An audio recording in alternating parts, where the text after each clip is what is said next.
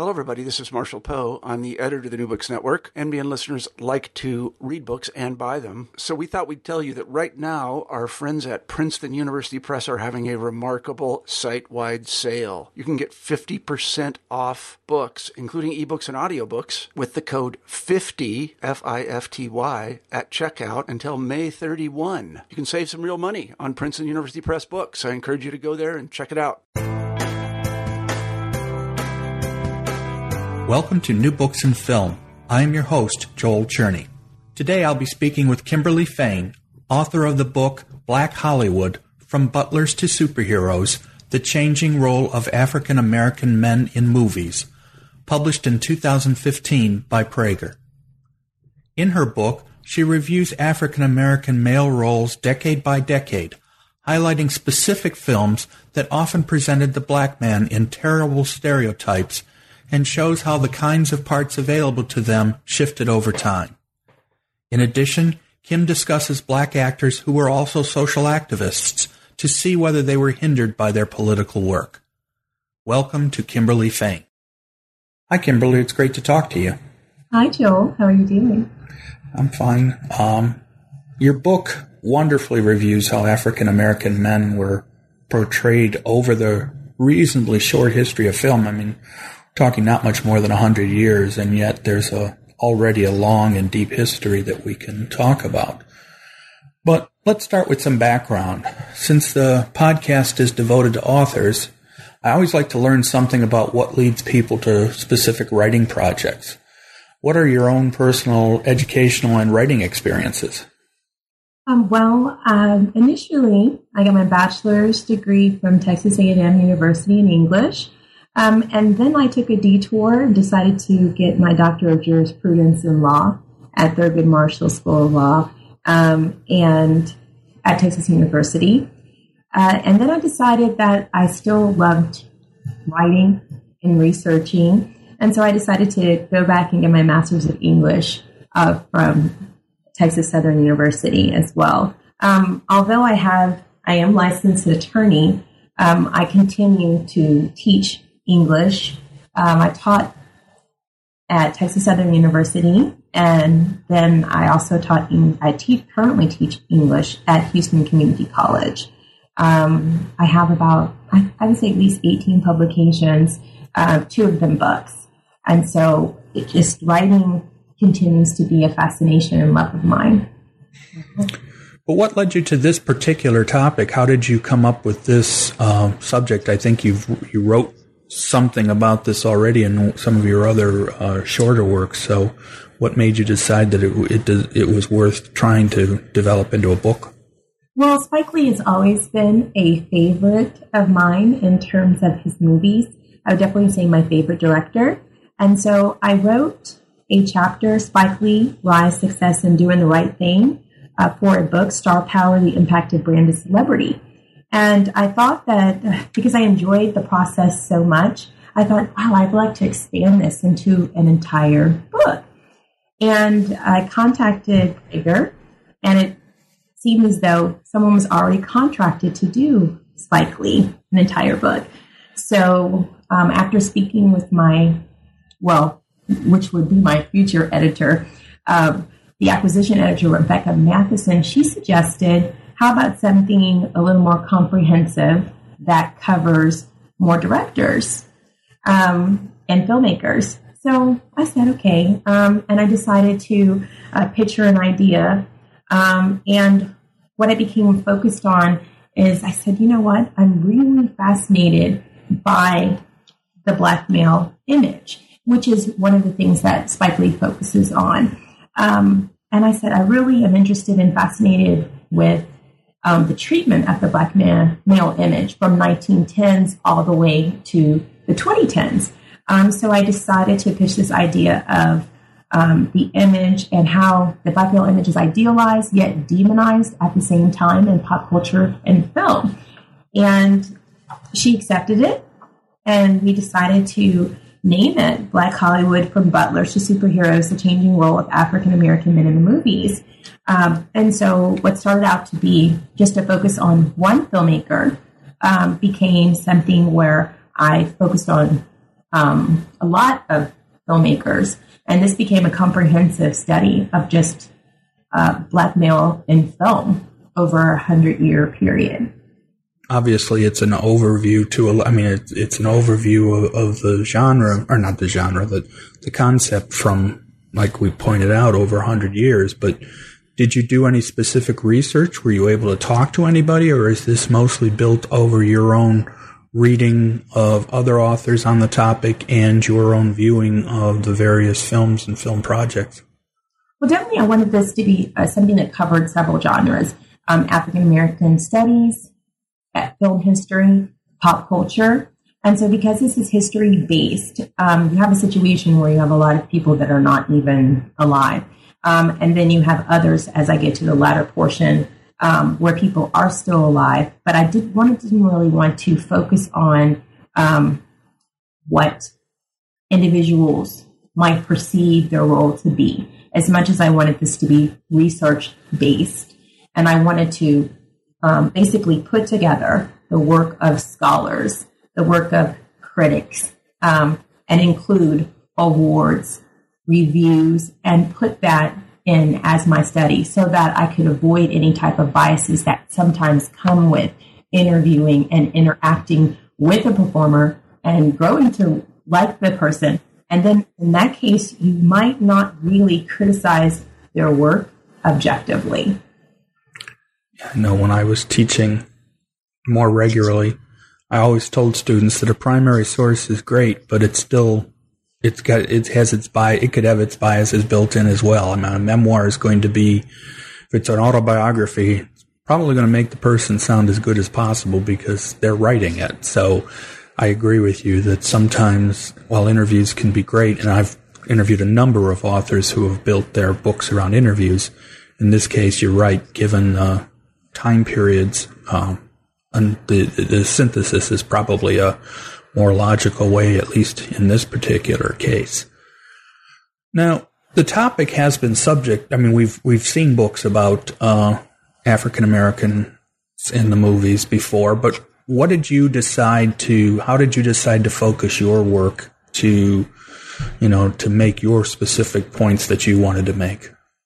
Well, one of the things when I was researching, I noticed that a lot of the books focused on exploitation of Blacks and how Blacks were manipulated, taken advantage of, how they did not receive the amount of money that they should have for their work. And I wanted to know where are the victors? Where are the trailblazers now? And were there performers, Black actors, filmmakers, who actually were happy with how their careers turned out? And so that's how I decided to focus on empowerment, the success stories. Who were the trailblazers that actually took agency of their work, where there was a certain image that they had to work with to get into the business. And then as time went on, they began to reconstruct and shape that image because they went from being an actor to becoming a producer, executive producer, writer. And that's why I focus, as time goes on, I begin to focus on Spike Lee, Tyler Perry, Will Smith, because they act in their work as well as produce. And with Tyler Perry and Spike Lee, they direct and write. And a lot of people are not really familiar with how successful Overbrook Entertainment is with Will Smith, Tyler Perry Productions, and 40 Acres and a Mule with Spike Lee. Many people are not aware of how successful they have been. With Tyler Perry Productions and Overbrook, their films have made in excess of billions of dollars. Not only that, but I like to focus in this book how different people have become stars from starring in movies that are made by African Americans. So that is one of the areas where I tried to be different by focusing on empowering inspirational stories of also how they made social, economic, and political change instead of just focusing on the negativity. I really didn't want to focus on what went wrong, but I try to show what went right with their careers as well.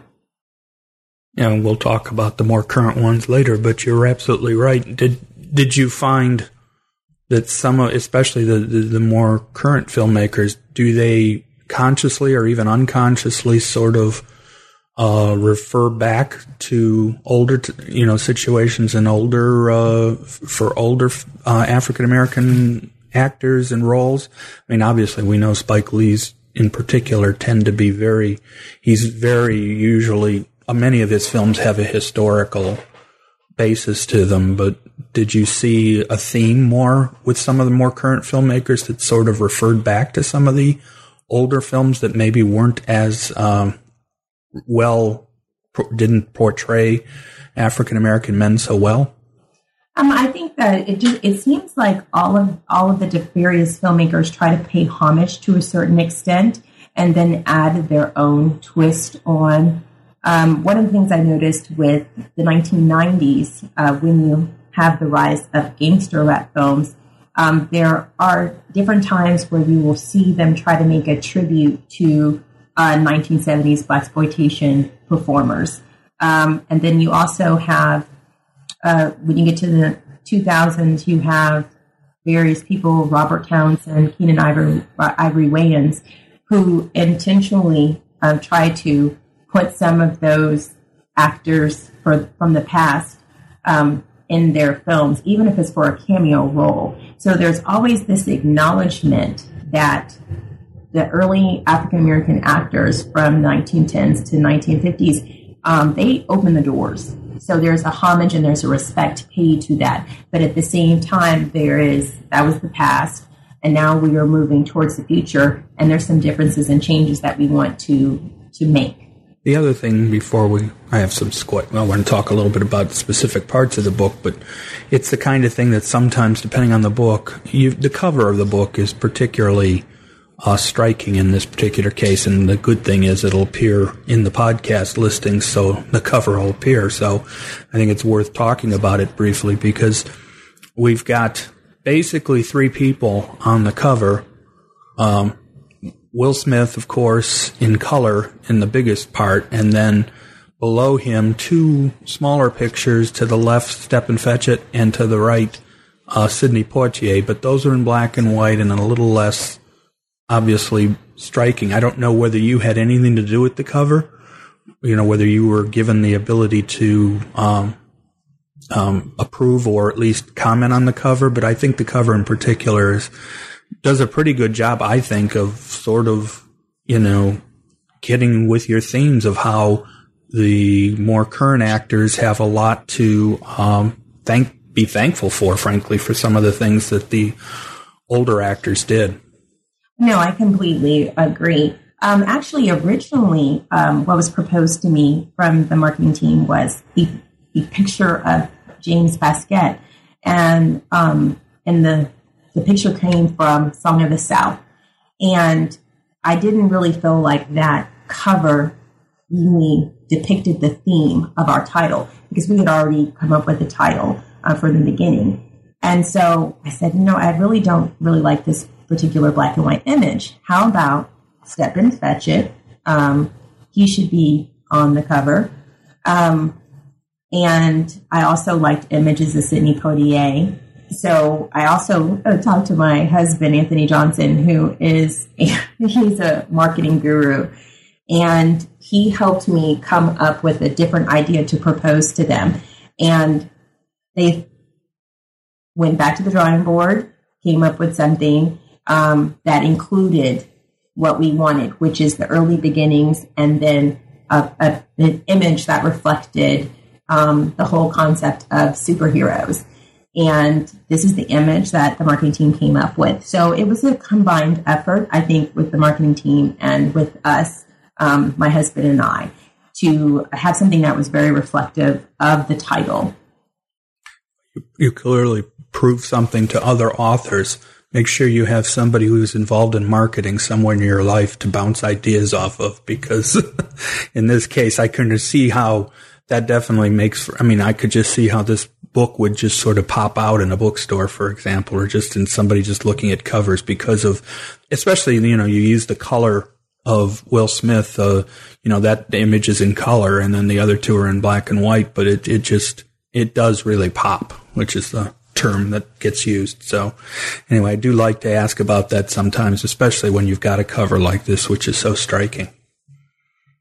Now, obviously you reviewed the films and the topics chronologically, and it seems to me for what you were trying to do, that makes sense. Did you ever consider it any other way, or were you pretty much figuring chronological was the best way to handle this subject? Well, initially I began to just notice that certain actors or filmmakers were more prominent in certain decades.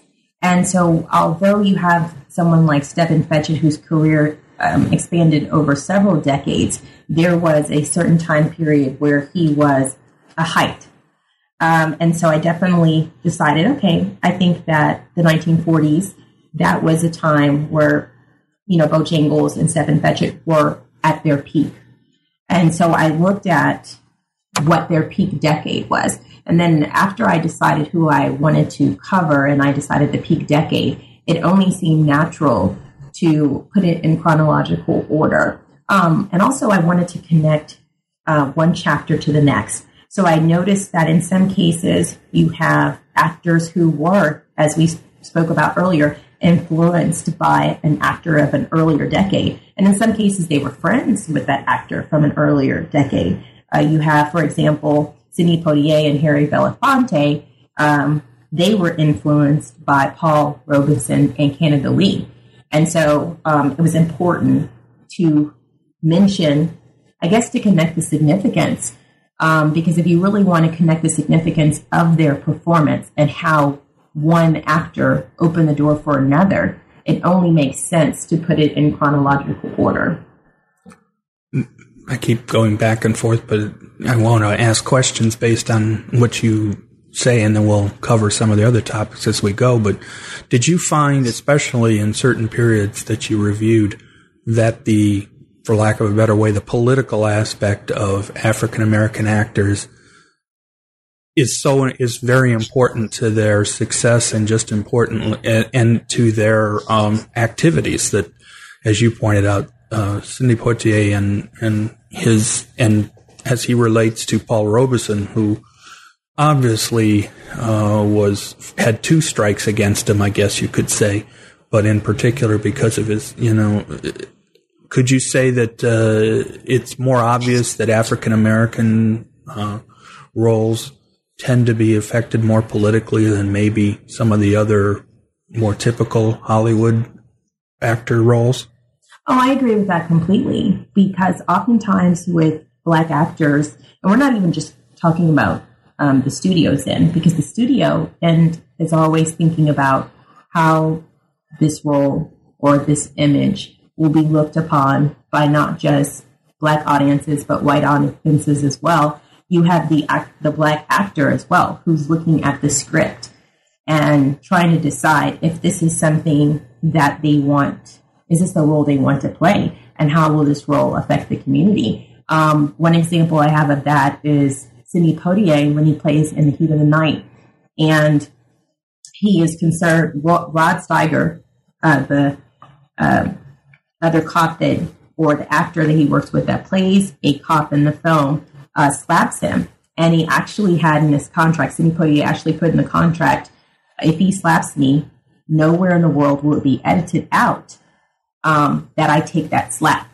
It was important for Sidney Poitier to demonstrate equality, especially in the times that we're looking at in the 1960s. And so he wanted that image on screen because politically, the country was dealing with those issues of social equality. So he wanted the film to mirror the political changes that were occurring in the country. And I think that Black actors always have that on their mind.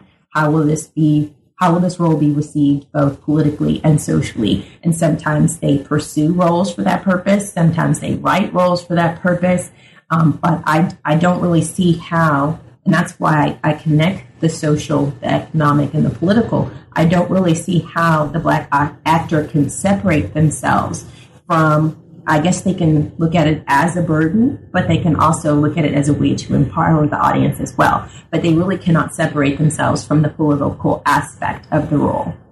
And I think that's the case with African Americans in particular and other minorities in other professions. For example, when it comes to sports, that particularly in baseball, more so than any other sport, I think, the importance of Jackie Robinson in baseball is still felt today by African American players and other people who understood how important he was and what he went through. And the same thing with other kinds of professions where what came before is so important that you never want to forget those ties.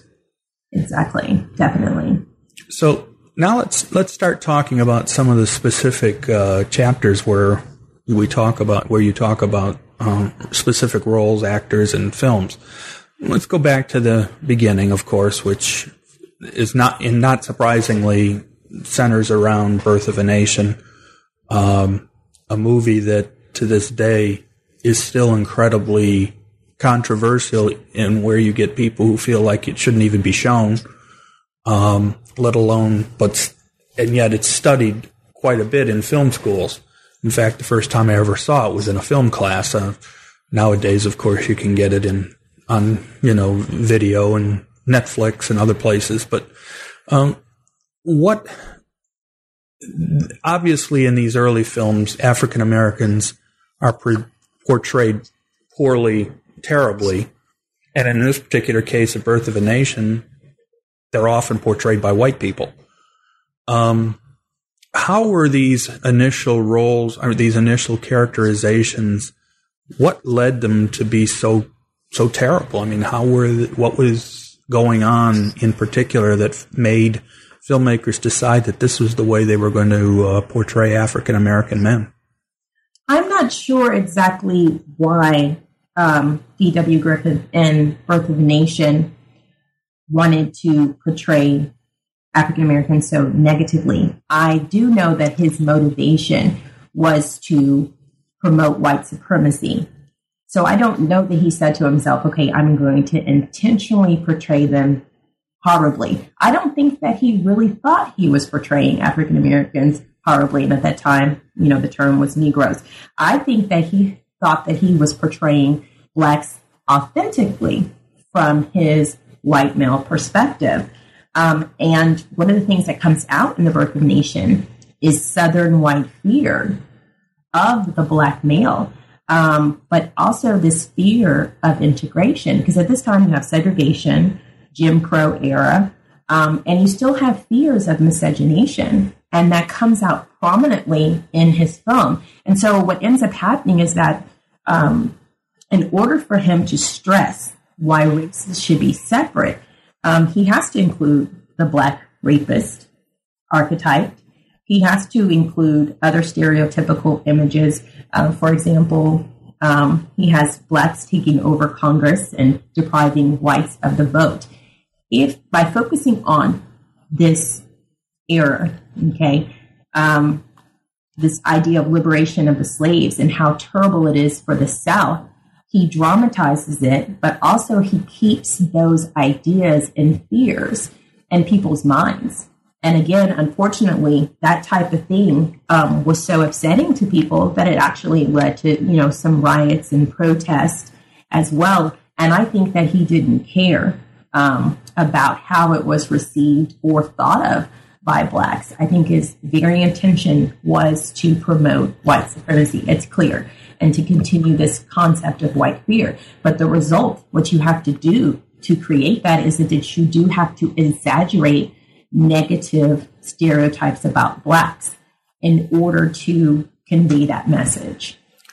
And I think part of the issue in particular, I think with Griffith and the South and the fact that he was from the South, unfortunately after the Civil War, and some of the things I've read, in post Reconstruction and post-Civil War periods, is that to a large extent, it was the Southerners who were able to rewrite history or write the history of the Reconstruction era. And unfortunately, that became, particularly not only during this period, but even going forward till much later in the century, that Griffith's view of what was going on in the South, particularly both during the Civil War and afterwards, was the correct historical view. In fact, one of the re-releases of Birth of a Nation contained a introduction in which Griffith is talking with someone else, and he more or less says this, he couldn't understand why people were so upset with his film, and he sort of says this is the way it happened, and I don't see any reason why this is a problem. So it's not a surprise that unfortunately people would accept his view because that was the accepted view. Exactly. And people don't realize how common, his perspectives were very common. Based on my research, they said that he based this film on Thomas Dixon's novels, Another Southerner, The Klansman, and The Left Spots. And these two novels were very racist novels. And so he really kind of took this concept and he ran with it. And he was very profitable as well because there were a lot of people who actually agreed with the images that they saw. I think when I look at the film, it's almost tragically comical in many ways because it's such an exaggeration and it's very ridiculous. But at the same time, I do realize that it's painful for some people as well to look at it. And I think that the movie has to continue to be shown as a cautionary tale of what we don't want to go back to, in a way, of what we definitely want to deviate from and avoid. Of course, silent films tended to be they had to be exaggerated to an extent, but you sometimes wonder, would he have still used that kind of exaggeration given that the way the black actors were portrayed, or the black characters, where they were particularly acting, almost comical in the way they acted, and simpletons almost is the best word I can use to describe them. Yeah, I think they probably would have, and maybe it would have been worse if we could have actually heard sound, because then we could have really heard the words that he would put in their mouths. Right. But then, of course, in the next chapter, you talk about how there was a conscious effort to try to fight back against the portrayals of particularly Birth of a Nation, but some of the other films during that period. And the one person that you bring up and that you talk about is Oscar Micheaux. And I think I got that right. I asked you beforehand, but who was he and why was he so important to this, particularly this period, but even going forward with African-American roles in films? Well, Oscar Micheaux is quite incredible because he really was the first prolific black director of the world, really. 43 films were produced by him, but only 15 of them survived.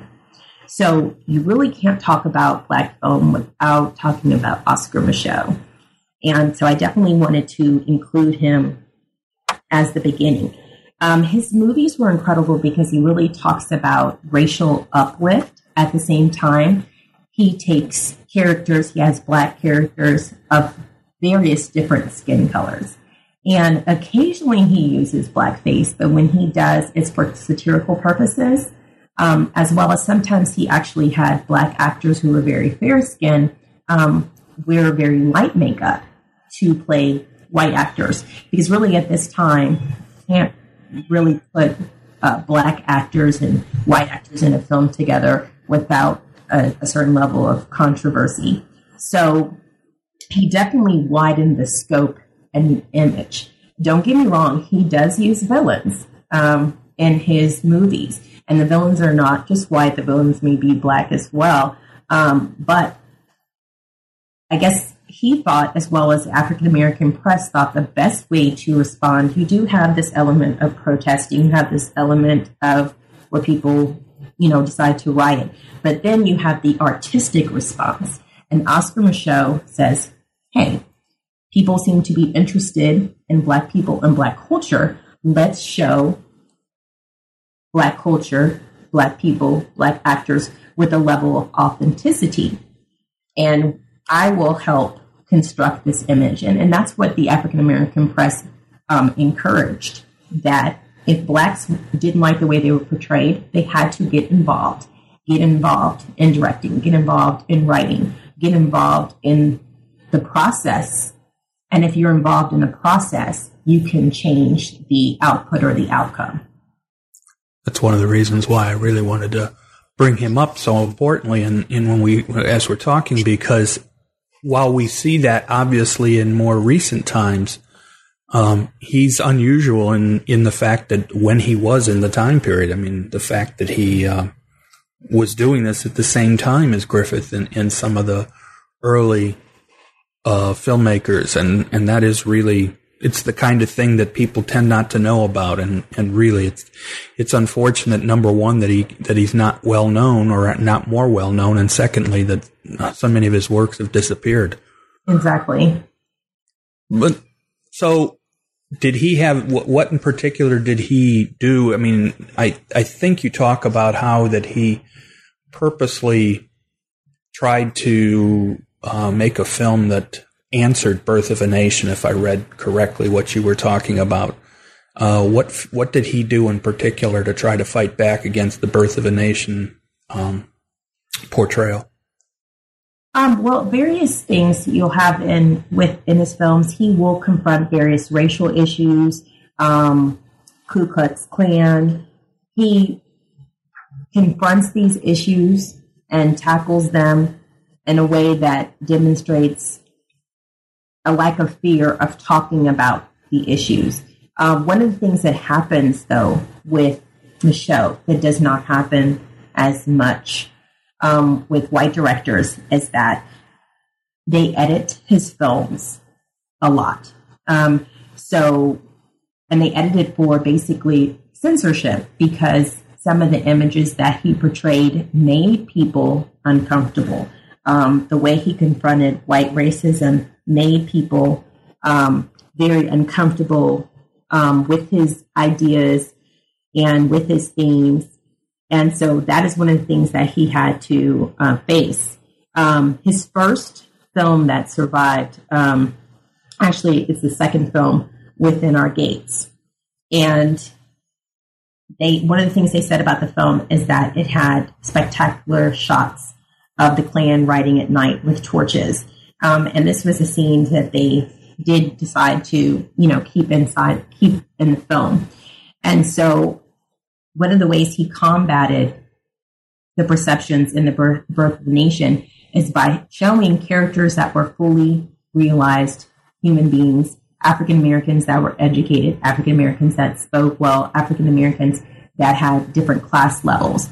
And that was one of the ways that he directly, responded to the Birth of the Nation, because the Birth of the Nation, it shows blacks as being very ignorant and not civilized.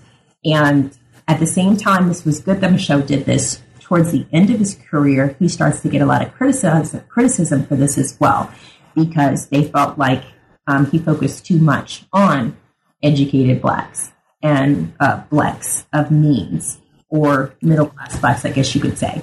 And they felt that he was not giving a fully complex portrait of African Americans. But this is the best way he knew as an artist to reject the blackface images, to show blacks of various skin colors, skin tones, class levels, and education, playing our stories.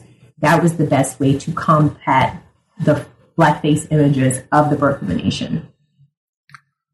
Of course, then we can move forward a little bit, and once again, the portrayal of African Americans, particularly now with a film that to this day is even more well regarded, and that's Gone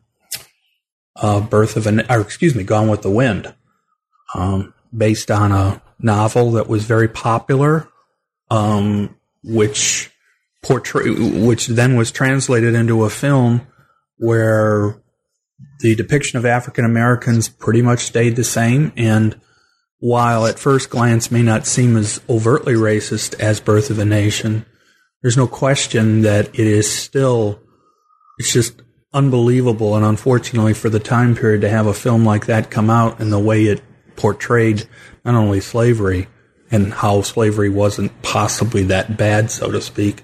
It was hard work, but they were okay. To how African American men in particular were depicted. And so, like, for example, with Gone with the Wind, how are men shown differently, say, than even black women? Really, with black males, they show them as very content with their position and lacking in ambition and desiring nothing more than to serve their masters, so to speak, even after, they become servants. There is this emphasis on their low intelligence. And this, to me, is a little bit different because at the time of Gone with the Wind, 1930s, at that time period, and then when you're reflecting back to the Civil War era, roles with women, like the roles in society, were very limited. I think black women and white women can agree that they probably didn't like the way they were portrayed on film at this time. But for a black male to show him as not really being interested in supporting and taking care of his family and not desiring more out of life than to serve another human being is particularly, I would say, emasculating, because even back at that time, you've always, really since the beginning, black males have always desired to participate in the American dream and the American experience. The ambition and desire has always been there. But you have this film, Gone with the Wind, and you just have monolithic characters who are just happy to serve, which is not really reality at that time or even now. Yeah, and it's one of the things that, obviously, having been somebody who's watched film my entire life, and I have seen Gone with the Wind a number of times, and I've actually have friends who, generally speaking, we get along quite well. It's the one subject that I have a problem with is discussing Gone with the Wind. They'll say things like, well, you have to look at it as a film and how great it is as a film, and I understand that, but it becomes very difficult to ignore the underlying racism that permeates the film, and then, of course, the overall view of Civil War and Reconstruction and the way it presented as if that was the way of life that should have remained. The whole Gone with the title at the beginning where that was gone, that whole era was Gone with the Wind. Exactly. It's amazing that this film basically glorifies the dehumanization of an entire race.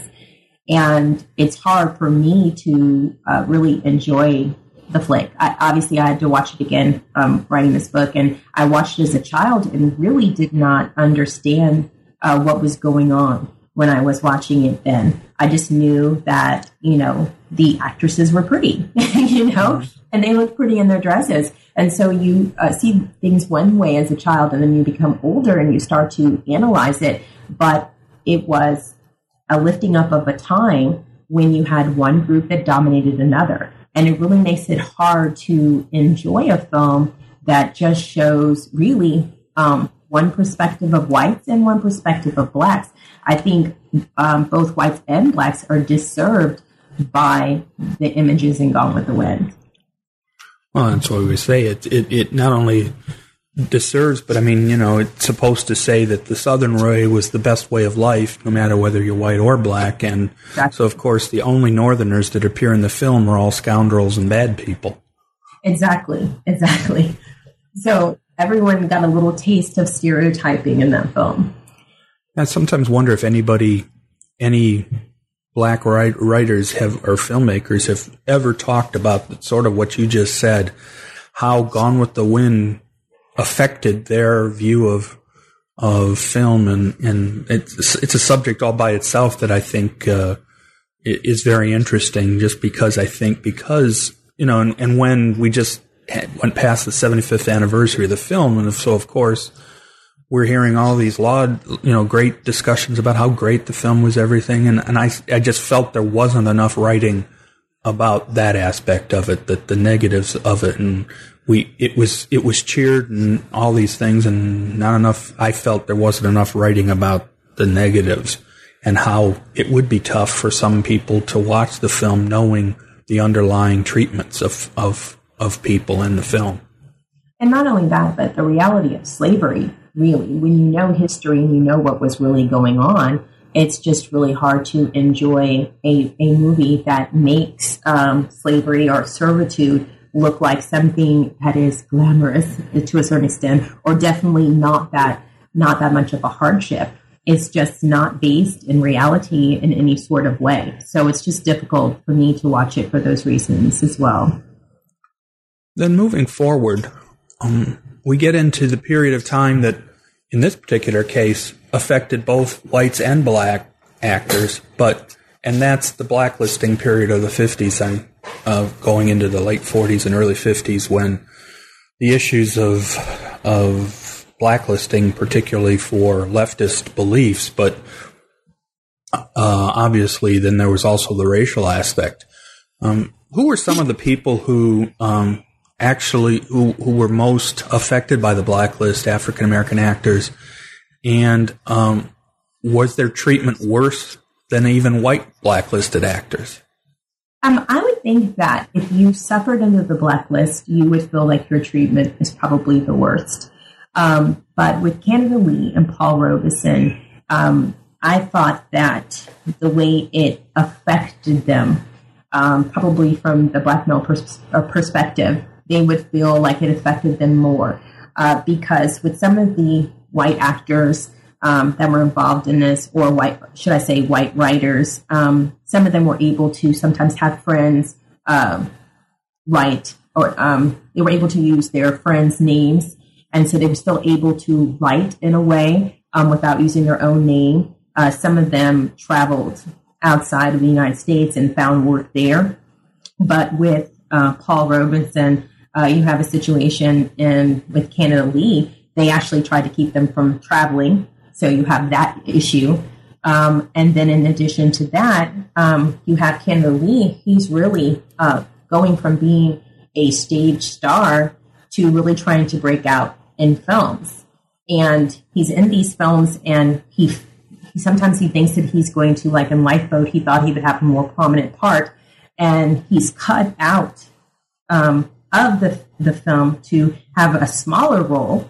So he's confronting the issue of trying to play bigger parts and wanting to become a film star, people promising that is the direction that he'll go in, but then you have all of these rumors spreading that he's associating with communists. And then in addition to that, he's dealing with the racism that's already there. So when you couple having to deal with racism, and then in addition to that, you have the government watching you and keeping you under surveillance, you start to have people that don't want to associate with you. And one of the things that some of this family believed is they felt like being blacklisted really led to his death, that, he had a heart attack, he died of a broken heart. So they felt like it stressed them out so much. And the pressure to name Paul Robeson, which is why I include him in this chapter as well, the pressure to name Paul Robeson is extreme for him as well. And he does not do that by all accounts. With Paul Robeson, he goes from, he's a big stage star as well, singer and film actor. And he has this extreme concern for social justice. And so when they start looking at him and trying to isolate him as well from people, there is, and I don't really get into this in the book, but he does, begin to suffer later on in his life from, maybe mental illness. And so and he started to get very paranoid as well. And see, Paul Robeson was so big, I didn't want him to become the entire book. And so that's how he was affected by it. His career never revives. And then you have with Canada Lee, him dying during the 50s, he never gets an opportunity to see his way out of this blacklisting era. So I would think that everyone would feel that, where this happened to them, they would feel that they were adversely affected. But I think that when you're a black actor, especially at this time, you have less access to resources anyway. So when you are pointed out as an enemy of the state, I think it would be much harder for you to economically survive as well as revive your career. I guess that's more or less what I meant before about having two strikes against you. Not only do you have to worry about the blacklist because of supposed leftist leanings, but also being African American in a period of time where, you were still deprived of many rights, and you put the two together, and it does mean pretty obviously that the deck's stacked against you almost 100%. Exactly. So, but going forward, then now we get into the late 50s, early 60s, and we're starting to get into the civil rights has become more important, and there are slowly but surely, and I do mean slowly, yes. We start to see some changes in social and political life. How does the portrayal of African American men start to change during this period? Well, really, when you get to Sidney Poitier, this is when you start to, and this chapter on 1960s, I focus on Sidney Poitier and Harry Belafonte. They both were very good friends, both of them from the West Indies. Their birthdays are actually 8 days apart. And they're coming up at the same time. And you have Sidney Poitier, who is really becomes the biggest actor at the time. And then you have Harry Belafonte, who is a major matinee idol. And they are experiencing success on such a high level, and economically, they're doing well. But at the same time, they are still limited. There's still a limited access in certain parts of the country, in the South, and even some parts of the North. And so with Harry Belafonte, he actually refers to himself as saying, hey, he felt like an angry black man. And this is one of the things that really made him focus on the civil rights movement. He was very involved. A lot of people don't know how much he was involved with Martin Luther King Jr. One of the things is that he actually was like the connection between the Kennedys and Martin Luther King Jr. The Kennedys did not feel comfortable speaking to Martin Luther King. And so Harry Belafonte would transmit messages between the two. Also, Harry Belafonte was instrumental in getting a lot of money for some of the marches for the Freedom Riders. He would raise money, and he would get money from a lot of very well-off people. A lot of them were white, whether they were celebrities or politicians. And so he was instrumental in that he very much understood that even though he and Sidney could reach such heights and change images on screen, there were some things that needed to change politically as well. So although Harry Belafonte and Sidney are seen in a very positive light, and they intentionally said that they chose roles that showed blacks in a positive way, they tried to confront racial issues in their movies, and then they also confronted those racial issues in the political realm as well.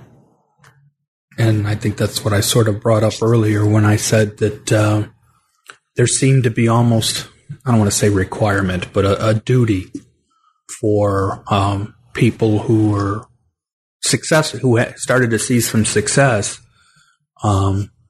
In this case, like you say, with the two men now we're talking about, that they almost had to make sure that they made the most of their abilities, not only because of their success and their popularity and their fame, but to make sure that they did something with it that hopefully was helpful to other people who needed a lot of help during this period. Definitely.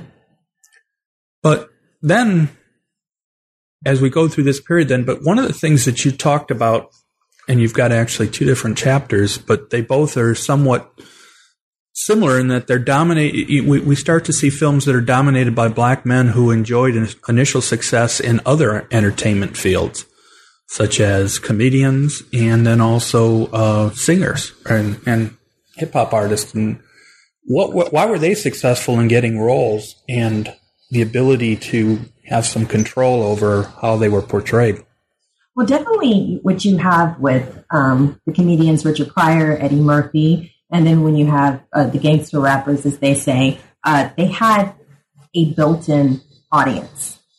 They already had a number of people that were interested in their art form. Not only that, they had reached a level of commercial success and had acquired mainstream success as well. And so producers and white studios felt as though it's less of an economic risk if we use some of these individuals. With Eddie Murphy and Richard Pryor, they were able to get deals with studios where they would be able to produce, and as well as if they wanted to direct and star in the films they wanted to be in, because they were able to bring people to the movie theater. And they were able to bring audiences to the movie theater because they had been so successful in their comedic careers. So it's kind of like one thing leads to the other. When you have a built-in audience and then they take a chance on you with the movie, and if the movie is profitable, you begin to have more power in Hollywood, whether you're black or white. At the end of the day, it's really about making money. It's interesting that the difference is it took a lot longer for the African Americans to be able, artists to be able to take advantage of this. Obviously, the white artists were able to do this quite a while earlier. We've got, of course, Elvis Presley, who only made, the studios loved making films with him because they had the music built in, and they also knew people would come to see him just because it was Presley. And even going back earlier than that, Frank Sinatra, who, of course, started as a singer, but then developed into a pretty well-known actor. It just took a lot longer, unfortunately, before African Americans were able to take advantage of the crossover effect. No, I completely agree, because although you have Stephen Fetchit, who was a comedian on stage at first, he does end up making a lot of money, he really does not change the social and political landscape. And so films really don't change for black actors because of him, because of his presence on screen. And then, like you said, when you get to the 1950s, we have Harry Belafonte. So he has his built-in audience as a singer, but he really still is not able to have the same kind of access and control. He tries to in television, and I don't talk about it too much because I wanted to focus on films. But he still is not able to do with, like what you say, Elvis Presley does in the 1950s. It does take a while before blacks are able to command the same kind of attention and the same type of monies as their white counterparts. So then, going through, and you go all the way up to almost present day with what you wrote, where are we today? I mean, what kind of issues are we still seeing with the African American male in film, or have things improved enough now that we can that this is not the same as it obviously has changed from in 100 years, or are there still issues that we still see regularly occurring that can clearly be looked at as on a racial level? When you say issues, you mean issues in terms of behind the scenes for directors and writers, or everything related to how African American men are portrayed, and how that happens? Is it, between the actors and the writers and the directors and even the film production companies that are making the films? Well, there still seems to be really an issue because you really don't have that many black filmmakers. Most people cannot even name 10 of them. So you have various filmmakers who still have to struggle a little harder to get funding for their projects. And remember, you have to partner up with others. And so there's a difficulty sometimes in acquiring enough money for the production. And then you have to pay the actors who are in the film. So you have that issue, which is always an economic issue. And then you have people starting to open up because you've had some recently various movies like Straight Outta Compton and a few other movies that have people realizing, okay, black films can make money. So I think we're in the midst of a lot of changes that are going on with movies and television. However, the representation in terms of movies or in filmmakers is really still not there, not as much as it needs to be. I do feel that in terms of diverse depictions, yes, that's much better. You still have stereotypical roles, but you still, at the same time, you do have African Americans playing superheroes. You have, Michael B. Jordan in the Fantastic Four. You have Anthony Mackie playing in Captain America. So you're starting to see African Americans and their range, the ability to play in roles. You have Jamie Foxx, who will play a slave, or an ex-slave in Django Unchained, and then in another movie, White House Down, play president. So you're seeing the range, and the range is there. The representations are definitely becoming more diverse and multi-layered. But in terms of behind the scenes, I really can only think of only a few major Black production companies that are run by African Americans. And so that's where there still needs to be work. And I think, many people will agree on that. And not only that, you still have Americans attracted to the more negative images. So getting more positive images to be reflected on screen and getting audiences there, that also is another struggle. I'm wondering whether, you mentioned this as part of what you were saying, that's the lack of positive depictions or the lessening, not as many as you really want to see, because like you point out, some of the most popular films, unfortunately, sometimes the actors are portraying people who aren't that particularly good or nice or right. positive in any way, shape, or form. Well, I think it's okay to show the multiplicity of the Black culture. And you are going to have Black villains. I think that, we all enjoy Denzel Washington and Training Day.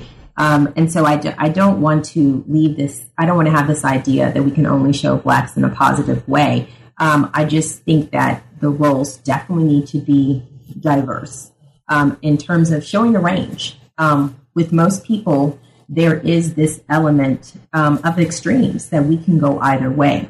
So showing characters that can tap into the most positive or negative part of themselves is a good way to show that Black range and to get out of a stereotypical mold of depicting the Black male in one way.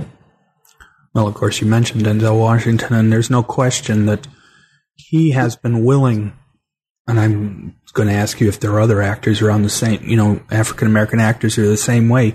He's been perfectly willing to play on all different levels. Obviously, as you pointed out, Training Day, but then, of course, there's also American Gangster, and then, of course, there's also Flight, where he obviously doesn't come off well in these films, but yet he's willing to do them because he feels like these are good roles, and so they're worth doing.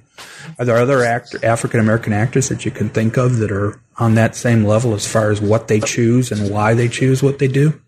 Well, Idris Elba, he is definitely an actor that will show various range. He played Mandela. However, one of the things I noticed with a lot of Black male actors is that they are definitely floating in between television and film. Like, for example, you have Terrence Howard, and he appears in The Butler, and then at the same time you have him in Empire. And in Empire, he would be considered probably a villain. He's a hero, but he definitely is a villain as well. So I'm noticing that there's some Black actors that will tend to be more positive when they're in film roles, but when they take on a television role, maybe because it offers the opportunity for range, they are willing to play negative, or I wouldn't say negative, but villainous type characters, because some actors enjoy playing those type of characters. They actually enjoy it, and they find it to be, I guess you could say, fun. But where you take a Will Smith, really, the majority of his roles, he tends to try to play positive characters for the most part. So I think that, the question that you asked, it's a really good question. But many people would say that Denzel Washington does it best. I think part of it is because your points about television, I think most people believe that some of the best writing is going on in television these days.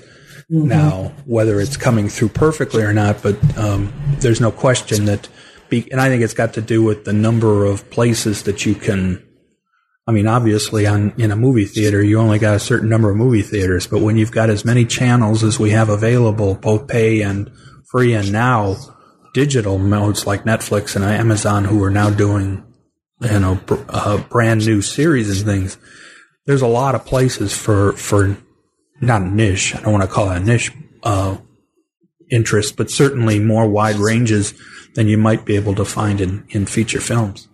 I think that definitely is probably what it is. As the space is bigger, therefore there's more opportunities. And I would think Samuel L. Jackson, he's another actor who definitely, in Django Unchained, you can definitely consider him to be a villain, and I guess the Uncle Tom archetype.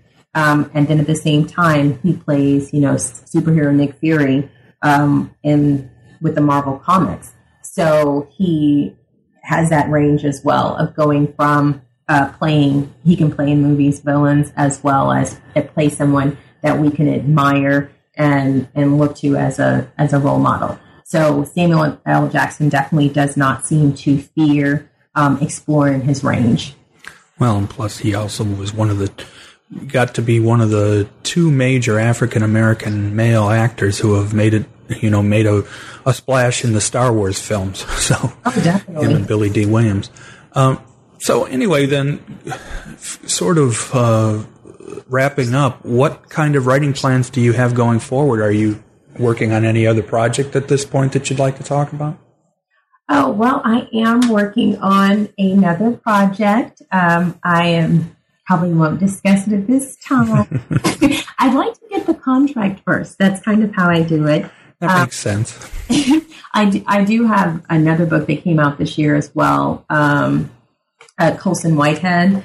And so, he's a premier African-American author. And so I kind of wanted to examine with him his post-racial characters and post-racial perspective and how he deals with Black masculinity and Black manhood and various novels that he's written, The Intuitionist, and John Henry, to name a few, Zone 1. And so with these two major projects coming out this year, I have started writing again, but I definitely want to get the contract first before I share, but I'm definitely willing to do though. Mm-hmm. It's unusual for an author to be able to say they actually had two works in the same year and wide-ranging. One's film, the other is author, but completely different ways of looking at your topics, which is great. I mean, nothing wrong with showing some range in your writing abilities. Oh, yeah, definitely, because the Colson Whitehead one came out May 15th of this year, and then Black Hollywood June 30th. So I was writing on them both at the same time. So it was good to switch my head back and forth between, literature and film history. But definitely both books did have something in common in terms of dealing with Black masculinity and its treatment over a period of years. Well, I'd like to really thank you for talking to me. I'm glad we were able to set this up. This book deserves every bit of praise it's gotten, and also the fact of the matter is I think it should serve not only as a readable book all by itself, but I could also see how it could be very useful, say, in film classes and even depending on the kind of course it is, or you might be able to, a popular culture film or a class that specifically deals with African Americans. I could see how it could be very useful there as well. So thank you for talking to me, and I really enjoyed our discussion. Wonderful. Thank you.